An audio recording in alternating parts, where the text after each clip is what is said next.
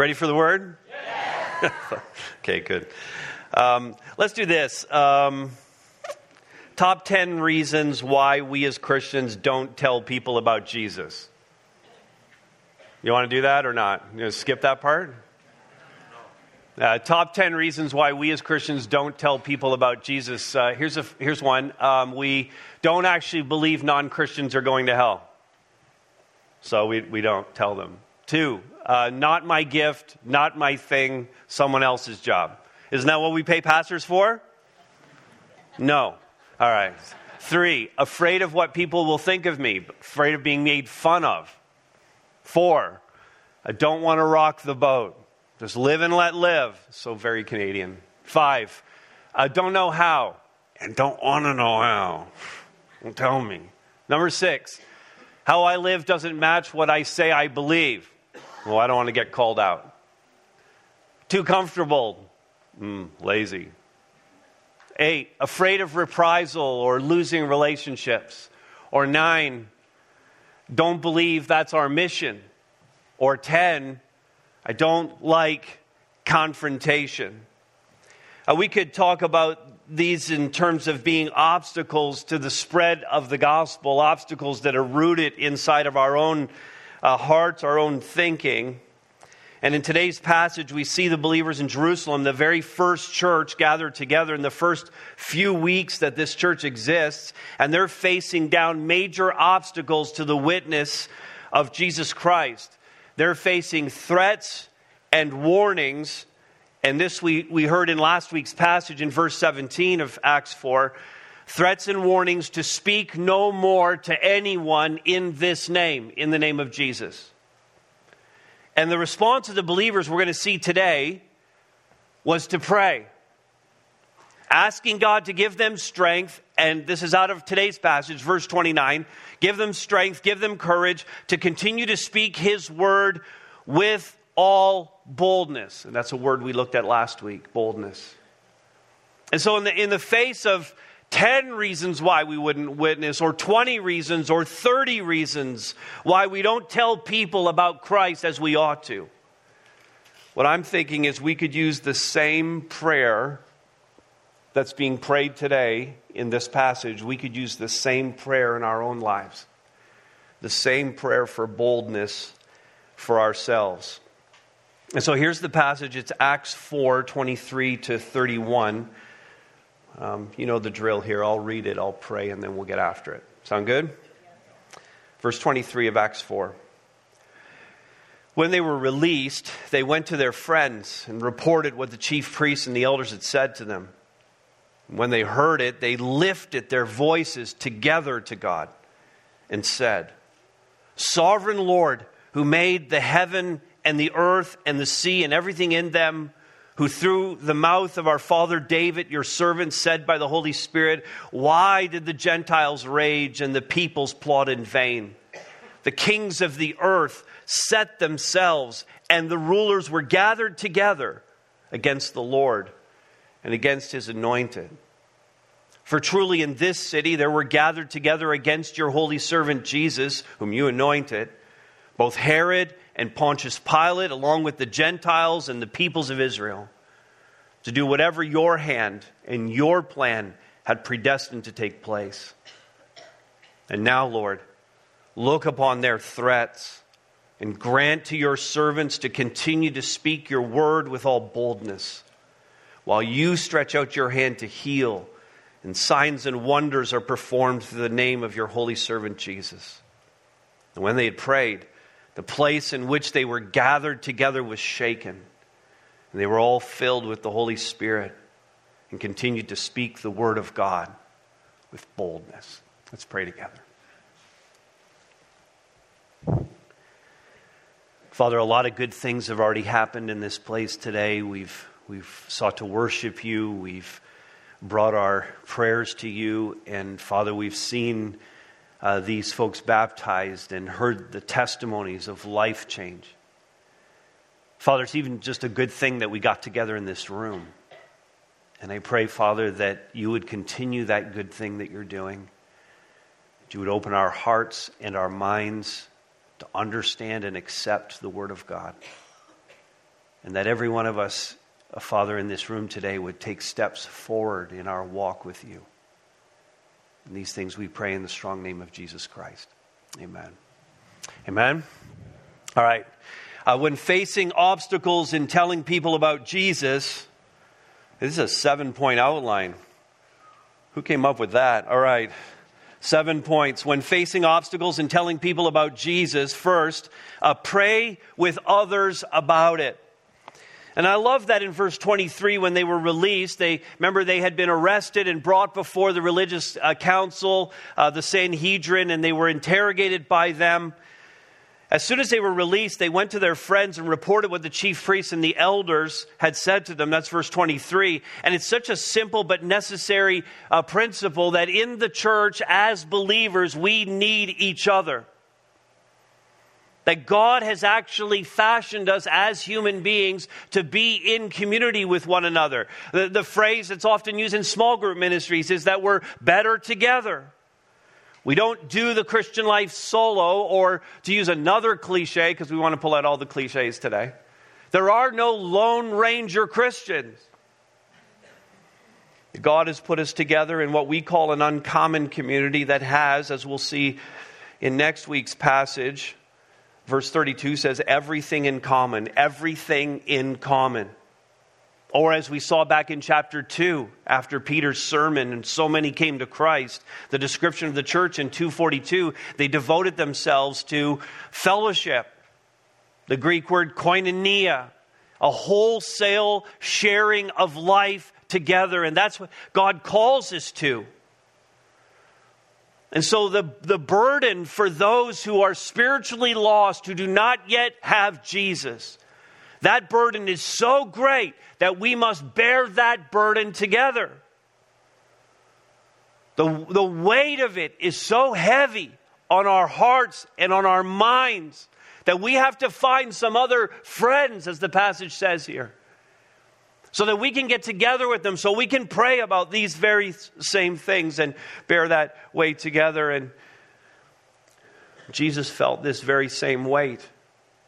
And I think we can take some comfort in that, in fact. In Luke 19:41, we have the description of the triumphal entry, Palm Sunday, as Jesus is coming into Jerusalem and ascending the hills and coming into the city. And when he first gets a glimpse of the city, Luke 19:41 says, as he drew near and saw Jerusalem, do you know what the text says? What he did? What did he do? He wept over the city. Because he knew how spiritually lost they were and how much they needed the message of the kingdom that he was preaching. He wept because he was so burdened for their lostness. And when we see the obstacles and we know the challenges to sharing the gospel with those who don't yet know Jesus, we should be gathering friends and telling them and helping them and them helping us bear that burden of witnessing. When they got together, verse 24, the first part says, when they heard it, when they heard the story, when they heard about the interrogation, when they heard about them being thrown into the prison overnight, they lifted their voices together. They lifted their voices together to God. And when we hear it from each other, when we hear these stories, when we know these burdens, when I know about your loved ones who don't know Christ, and you know about my loved ones who don't know Christ, then we bear that burden together and we lift our voices together to God for those things. And then as you start the prayer itself, here's a second one. Pray acknowledging God's greatness. And that's always a great starting point. Not that it's absolutely necessary. Not that every prayer needs to start with an ascription to God. But that's a great way to pray. To take a moment to reflect on before you start bringing your list to God. Here's my burden. Here's what I want you to do. Here's what I'm asking for. Here's the blessing that I think you should bring. Before we even get to our list of things, we first of all rehearse who He is and what He has done. Because so much of what we fret about will melt away when we simply remind ourselves who God is and what He's capable of, don't you think? So much of what we fret about and worry about and carry around will melt away if we would only just remember who God is. And so they prayed. Verse 24 continues, Sovereign Lord, who made the heaven and the earth and the sea and everything in them. I mean, you start to think about the things that God has done that are absolutely mind-bogglingly awesome. He made bears. Bears are awesome. Grizzly bears, brown bears, black bears, panda bears, koala bears. Are they really bears? I don't think so. Teddy bears. God made all of it. It's awesome. He also made butterflies. Those things are crazy. Some of them migrate from our country all the way down to South America. I mean, sometimes I see a butterfly going across my yard and I think he's not going to make it. God made them. He made bumblebees. How do those things fly? Whales breaching the waves. How many of you seen videos on Facebook, on social media, people on these whale watching tours? Most people pay for money for whale watching tours and never see a whale. And then there's that one person where it breaches like 6 feet away from the boat. And you can't not be in awe when you see a gray whale breaching through the waves. God made that whale. He commands the seasons and tides. He set the stars in place. He fixed the orbits. Just start digging a little bit into it. Even if you're not into the science thing, just start digging a little bit into it and just see how if it was just off by a little bit, if one orbit was a little bit more this way or a little slower or a little faster, or if this was just a little farther from that, how the whole thing doesn't even work. How precise it is. Because God created it. And you start to think about all the awesomeness of all of that. Whatever thing you're carrying right now, God can take care of that, don't you think? He's got that. He hears your prayers, and specific to this topic, He loves your friends. He loves your family. Could I even say this? He loves them more than you do. Nothing in this world happens by chance. Nothing is outside of His control. He is sovereign. He is king over all. And we need to acknowledge His greatness and worship Him in the splendor of His majesty as we pray. Amen? All right, here's another one. Number 3, pray the Scriptures. I mean, everything God wants us to know is in this book that we're looking at this morning. This book is God-breathed. That is to say, it is inspired by the Holy Spirit, and it is the final authority for all matters of life. The thing I find extraordinary about the Scriptures is that in the Scriptures you see the good, the bad, and the ugly. It's all there. The Bible is not in any way sanitized. And if you did an exact rendering of the Scriptures in film today, if you did an actual mini-series of the things that happen in the Scriptures, it would be, for sure, R-rated for language, for sexuality, and for violence. Please don't ever think that this is some kind of pristine book that we have here. It is not in any way a sanitized version of history. Successes and failures get their full treatment.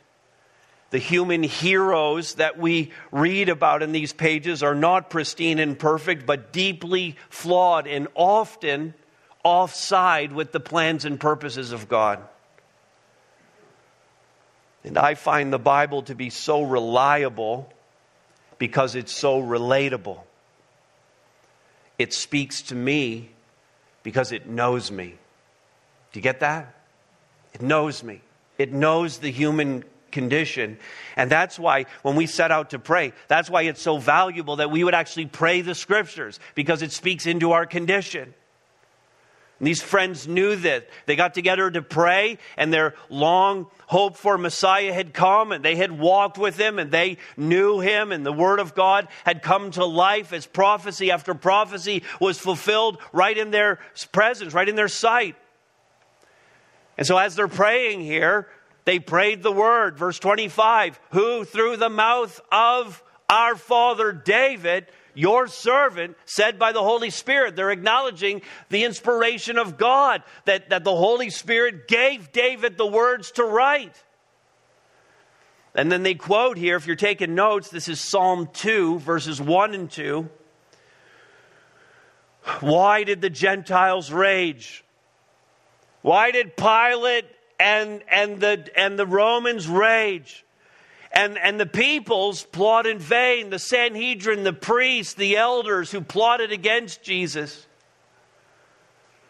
Verse 26, the kings of the earth, Herod, set themselves, and the rulers were gathered together against the Lord, against God, and against his anointed Jesus. They're pulling out the scripture here to remind themselves that the opposition that Jesus faced was prophesied by David 1,100 years before it happened. There's nothing about the opposition that the young church was facing that would be taking them by surprise. They're not praying shocked. Oh Lord, why did this happen? Why is this happening to us? Why aren't you making it easier on us? They're not praying that way. They're praying understanding what the scriptures are saying about what they're going through. Jesus himself had told them, Luke 20 verse 17, you will be hated. You will be hated by all for my name's sake. I mean, I'm not sure how many of us deal with hate because we love Jesus. I think we deal with mocking. I think some of us get made fun of. I think we deal with indifference. A lot of people might just dismiss us because of it. I think that we could look at the trajectory of our society and where things are going, and we might say that the day is coming when we're going to be just outright hated for our faith. I think that day is coming. Maybe individually some of you face it from others, but it's not what these guys were facing. And so pray the scriptures so that you will not be discouraged. You will have the right perspective on what's going on, so that when things get hard, when people do hate you for telling them about Jesus, you can rest in the fact that God saw this coming, that nothing is taking him by surprise, and rest confidently in his strength. All right. We're doing really well. We're through 3 of those 7 already. Don't you think? Keep going, Todd. Right. All right, here's a 4th one. Pray the specifics of the situation. Pray the specifics. They prayed the specifics. Look at this. They told God, verse 27, they start to go through all the details of what went on in their prayer. This is not talking to each other, in their prayer. For truly in this city, there were gathered together against your holy servant Jesus, whom you anointed, both Herod and Pontius Pilate, along with the Gentiles and the peoples of Israel. Now, let me ask you a question. Do you think God didn't already know all that? Did God already know all those details? And here they are praying them out from their heart. But it's funny how we pray sometimes. We pray sometimes informationally to God. You ever do that? Like you're telling God things that God already knows. Cheryl and I were out for breakfast a few weeks ago with some friends, and it was one of our friends' birthday, and his wife prayed grace at the table, and while she was praying grace, she said, "Dear Lord, thank you for this day. Blah, blah, blah, blah. And she said her husband's name, birthday. She literally said, let's just call him John. It's John's birthday. It's John's birthday today. And da-da-da-da-da, amen. And as soon as she's done praying, I lifted my head and I said, it's really good that you told God it was John's birthday today, just in case he forgot. Lots of people forget birthdays. But it's good that you told. Did I get the story right, Janie and John? Yeah, all right.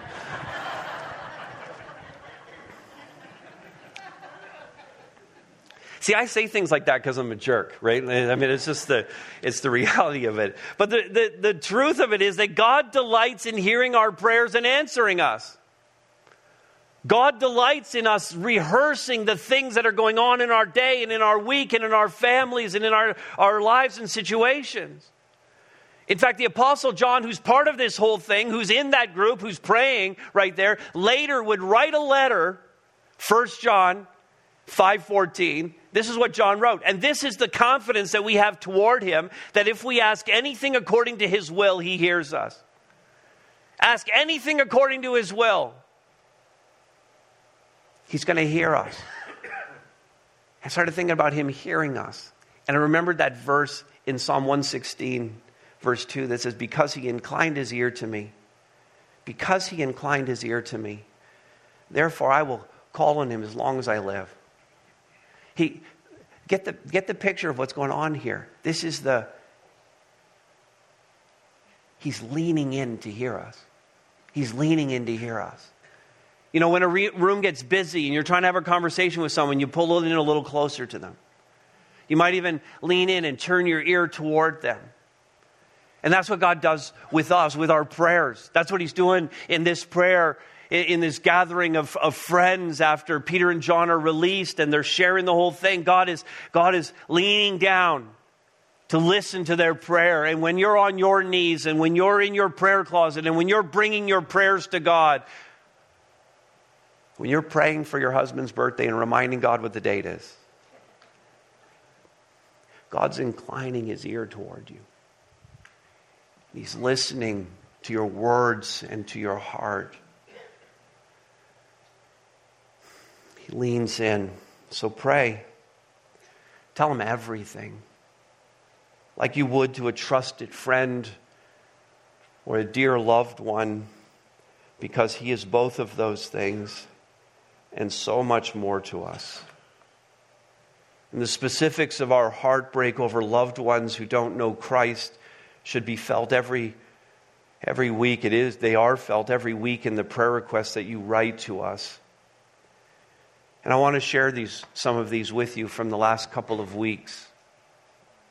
I want you to hear what God is hearing as we pray these prayers. I've taken the names out. Please pray for the salvation of my cousins. Please pray for my little brother. I'm unsure if he's born again. He's 17 years old, not making good decisions for his life right now. Pray that God would do a work in his heart. Pray for my mother and my siblings, unsaved, who heard the gospel message yesterday at my aunt's funeral. Pray seeds were planted, that they'll be looking for answers to all their questions. God is so good. I've been talking to someone at work about spiritual things, and now he wants to come to Harvest. Pray for him. Please pray for our friends. They are not saved, but have attended church a couple of times with us. Please pray that they will continue to come with us, and God will work in their hearts. My parents' salvation. Prayer for my cousin who's in prison, soon to be released, but is having difficulties inside prison. Pray for his safety and salvation. Prayer for all unsaved family to come to know Jesus as their Savior and be baptized in the Holy Spirit. Please pray for the hearts of our unsaved family members, that they would soften and be drawn to Jesus this season. Pray they get their butts to church. Amen. Amen. Pray that we will exemplify Christ to them. Save them, Lord. Salvation for my friend. Pray for our son to come back to the Lord. For my extended family to know the truth of salvation through Jesus our Lord. For myself to become a better disciple. Prayer for my coworker that she would humbly and honestly seek the truth about Jesus Christ. The salvation of my husband and children. My mother who lives with us also doesn't know the Lord. I pray for her salvation. Pray that my extended family would see Jesus for who he is, especially this season. Pray for our two lost friends. Thank God for calling them to him. Please pray for the Lord to work in someone's life and for a heart to desire to hear from God and respond in faith. Please pray for me that faith and obedience would rise and I would be a bold witness for Christ, confident in His love and purposes for me. Point my son to Christ. Pray that my effort will do the same. Continuing to pray for the salvation of our family members who need you desperately. God wants to hear about all of that. So pray the specifics to Him. Lift every name and every situation to Him. Let Him hear your heart. All right, here's the fifth one. When facing obstacles and telling people about Jesus, pray affirming God's control. This plays off of what we heard earlier in the opening ascription of the prayer. Notice that they prayed, verse 28, to do whatever your hand and your plan had predestined to take place. It's a full acknowledgement that nothing is escaping God's control. We touched on this earlier in the opening of the prayer and declaring His sovereignty over everything. He's sovereign over those who are not yet believers as well. And as we think about events being predestined, we rest in the fact that He chose us. That those who are saved, who have had their sins forgiven, were chosen by God to that. That God is in full control even of our salvation. That raises questions, of course, about how this all plays out. How our will as human beings plays against God's sovereign will as the one who's king over all. I like what John Polhill actually said about this. In the paradox of human freedom and divine sovereignty, despite all the raging of humanity, God's purposes prevail.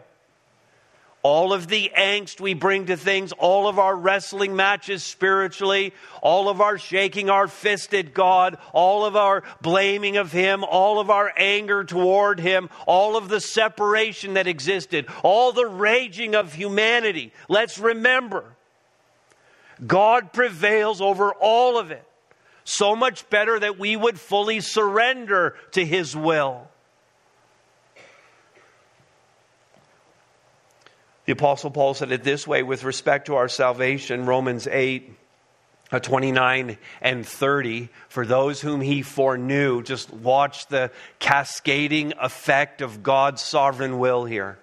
For those whom He foreknew, He also predestined to be conformed to the image of His Son, in order that He might be the firstborn among many brothers. And those whom He predestined, He also called. And those whom He called, He also justified or saved. And those whom He justified, He also glorified. And this is speaking to the Christians in the room, and it gives us confidence in our God and in His work in our lives. None of that, by the way, in Romans 8, none of that negates what we read in Romans 10:13, just a few verses later. Everyone who calls on the name of the Lord will be saved. So God predestined, God calls, God justifies, God glorifies, but it's still on us, from our perspective, to call on the name of the Lord and be saved. And so if we truly grasp what the Father's love did for us in predestining us to salvation, if we truly grasp what the death and resurrection of Jesus Christ mean to us, if we truly grasp what it means to be forgiven of our sins, if we truly grasp what it means to have the hope of heaven, if we truly grasp all of that, it should motivate us, don't you think? It should motivate us to share that message with others. I mean, these apostles and believers who are praying had been gloriously and victoriously saved from this dark world and from the sin that had gripped their lives. They were no longer seekers because they had been found by God and saved. And we want that for our loved ones and friends. Our prayer list proves it. And so why would we not pull out all the stops to tell them? To invite them, and to show them Jesus. This is a little bit of God's part, my part. God's part is to foreknow, is to predestine, is to call, is to justify, is to glorify. My part and your part is to share the gospel, to witness to the resurrection of Jesus Christ, to preach the word. And so we need to pray, affirming God's control. And that leads us nicely to number 6, to pray according to God's will. And you ask, what is exactly God's will, especially as it pertains to this? You see, when they prayed in verse 29, and now, Lord, look upon their threats and grant to your servants to continue to speak your word with all boldness. That's an awesome verse all on its own. When they prayed that, they were in fact praying according to God's will. But it might not be the way that some other people might pray that prayer in that situation. When they pray that prayer, they're telling us that they are aligned with God's purposes, not their own purposes. In fact, as we think about God's will, let's think about what I think are two of the most obvious aspects of God's will relative to our evangelistic efforts. First, you could write these down. God's will is not the removal of obstacles to evangelism. God's will is not the removal of obstacles to evangelism. God's will is for you and me, by the power of His Holy Spirit, to either break through the obstacle, or listen now, this is the part that rattles us. God's will is either for us to break through the obstacle or to be crushed by it. For His glory and His greater purposes. See, that's actually what we see happening throughout the book of Acts. It's what we see happen throughout history. Either believers who are so committed to the evangelistic mission broke through all the barriers that were around them to that happening, and they did it by the power of God, and they continued to be witnesses. Either that happened, or the obstacle actually took their lives. In fact, here's some examples. Scenario 1. You're imprisoned because you were witnessing to Jesus Christ. That's the obstacle. Now we might pray, God, get me out of prison. God, make it so Christians don't go to prison. In other words, our natural inclination in prayer is to make it easier on ourselves. Anybody want to back me up? We pray to make it easier on ourselves. So scenario 1, you're in prison for witnessing, but an earthquake leads to a prison break, which leads to greater opportunity to witness for the gospel, which leads to people being converted and coming to faith in Christ. That is an example of breaking through the obstacle by the power of God. But, and by the way, that's Paul and Silas in Acts 16. You recognize the story, right? Scenario 2. Scenario 2, witnessing for Christ, preaching the gospel. The people don't like it, so they pick up stones to throw at you. Conveniently, Israel is littered with stones. Literally, there are stones everywhere. So they pick up stones to throw them at you. An obstacle? Does that sound like an obstacle to evangelism? People are going to throw stones at you, and they do. And rather than breaking through the obstacle breaks you, and you're killed. And that, of course, was Stephen's end in chapter 7. Both of these, listen, both of these are God's will for His witnesses. We're trying to get at God's will. And what characterized the witnesses in both situations was boldness. Paul and Silas were bold in their witness. Stephen was bold in his proclamation. And that's what the believers are praying for here. Not the removal of threats and warnings. Notice that's not what they prayed for.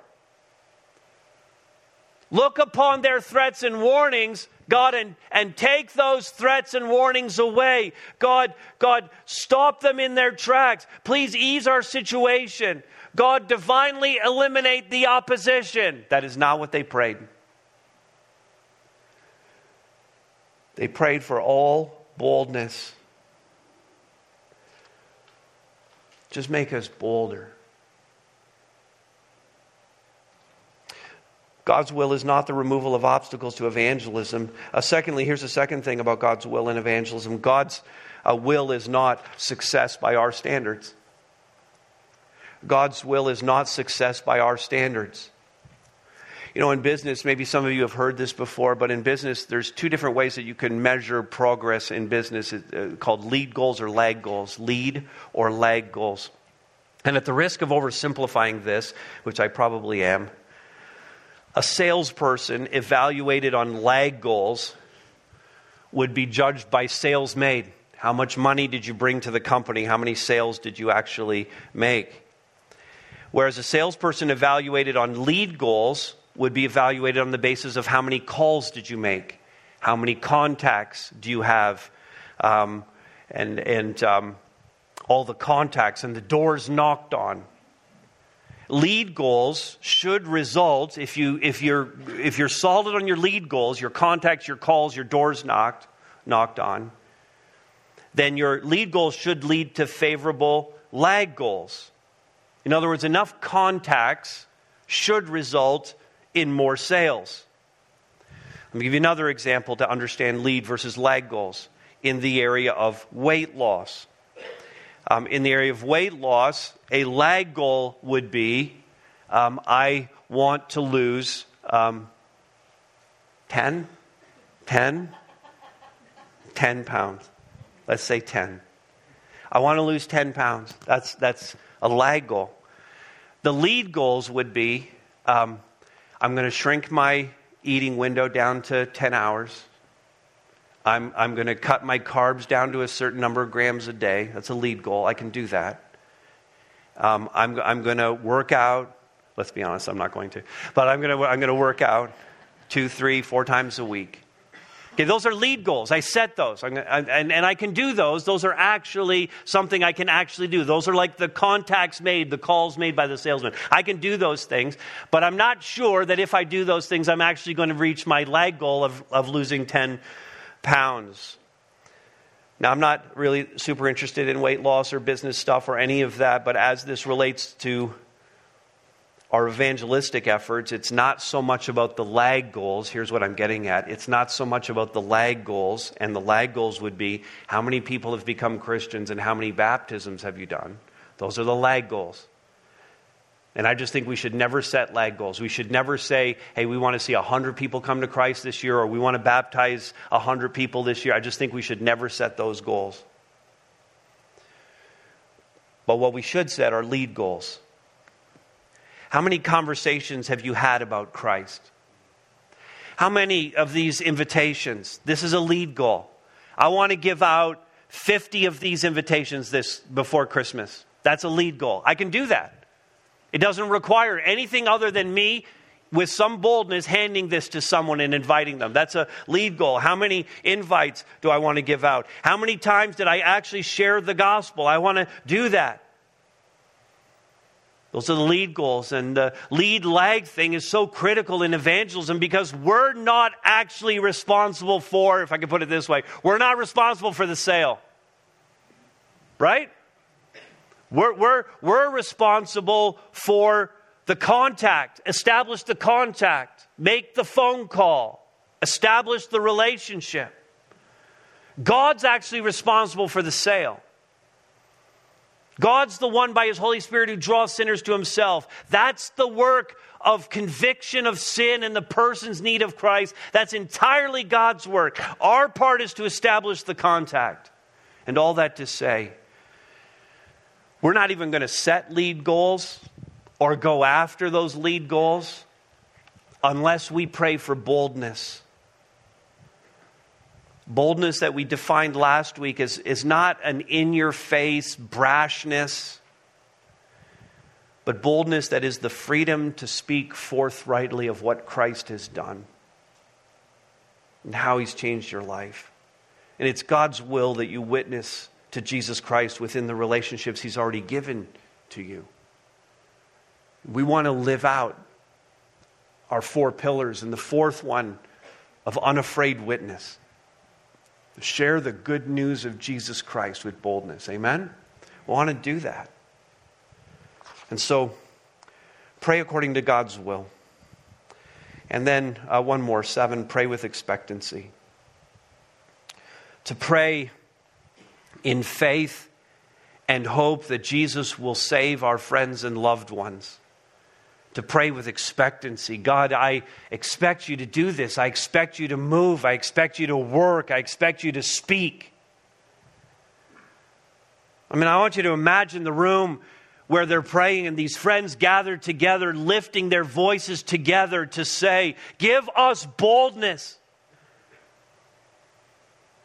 Give us boldness, verse 30. Now God's part, while you stretch out your hand to heal, and signs and wonders are performed through the name of your holy servant Jesus. These signs, these miracles, not ends unto themselves, but things that point to the gospel. The healing of the lame man. This whole story is about that moment when Peter and John entered the temple and that man was healed. We're still dealing with all of the effects of that. The healing was not the thing. It just provoked an opportunity for the gospel. Peter and John preached, the other apostles, and people came to faith in Christ again, and it upset the leaders, and that's why we're in this prayer meeting. It's not about the signs. The signs and the miracles point to the message. They had seen the lame man healed. They knew what Jesus could do. In fact, they were witnesses to the resurrected Christ. And they were giving themselves to this mission.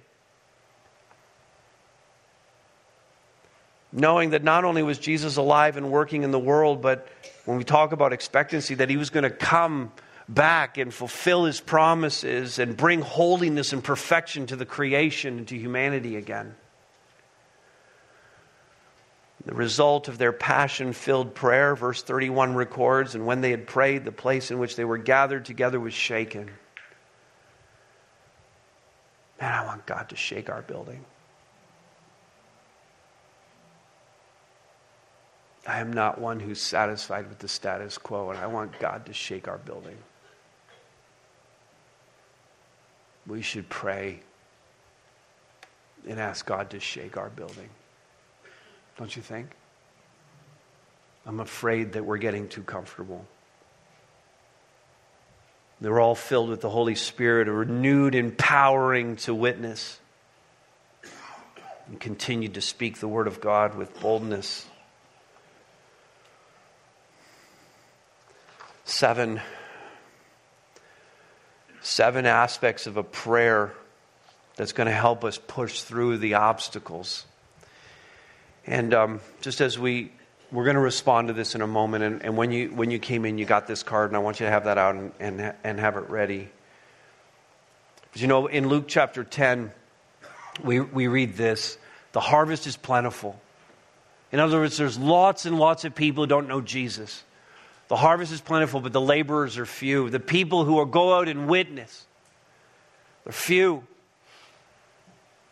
Therefore, pray earnestly to the Lord of the harvest to send out laborers into his harvest. Pray to God to send out more bold people who will witness to Jesus Christ. The prayer is for the laborers.